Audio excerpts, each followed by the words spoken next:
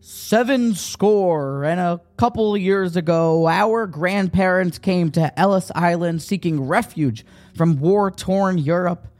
It was back in 1880s. James Garfield, the president, Thomas Edison's doing his chill with his electricity and stuff.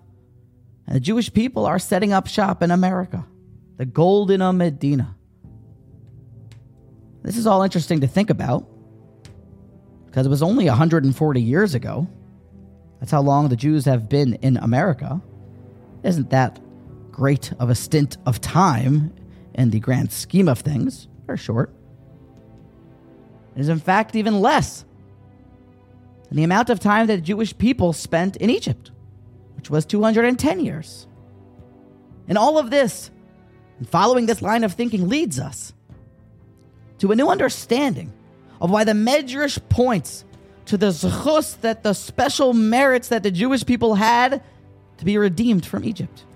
It was that they didn't change their clothing to dress like Egyptians. They kept their way of speech, Hebrew, and they kept their Jewish names. They weren't going by Paro and Cleopatra of the like, but by Moshe and Yankee. Why are these the special zechus? Why is this the golden ticket out? The golden ticket to freedom?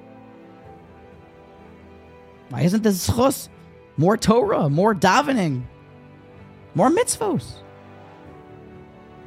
Well, it would seem that these three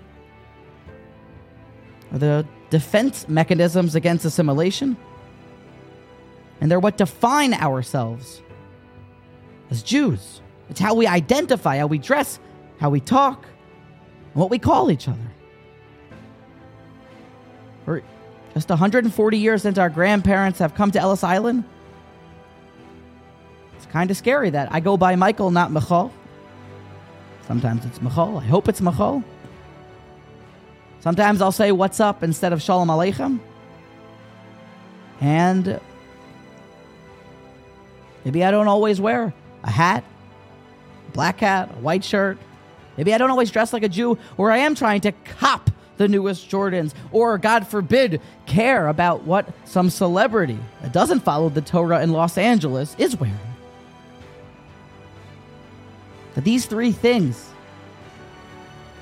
have already subtly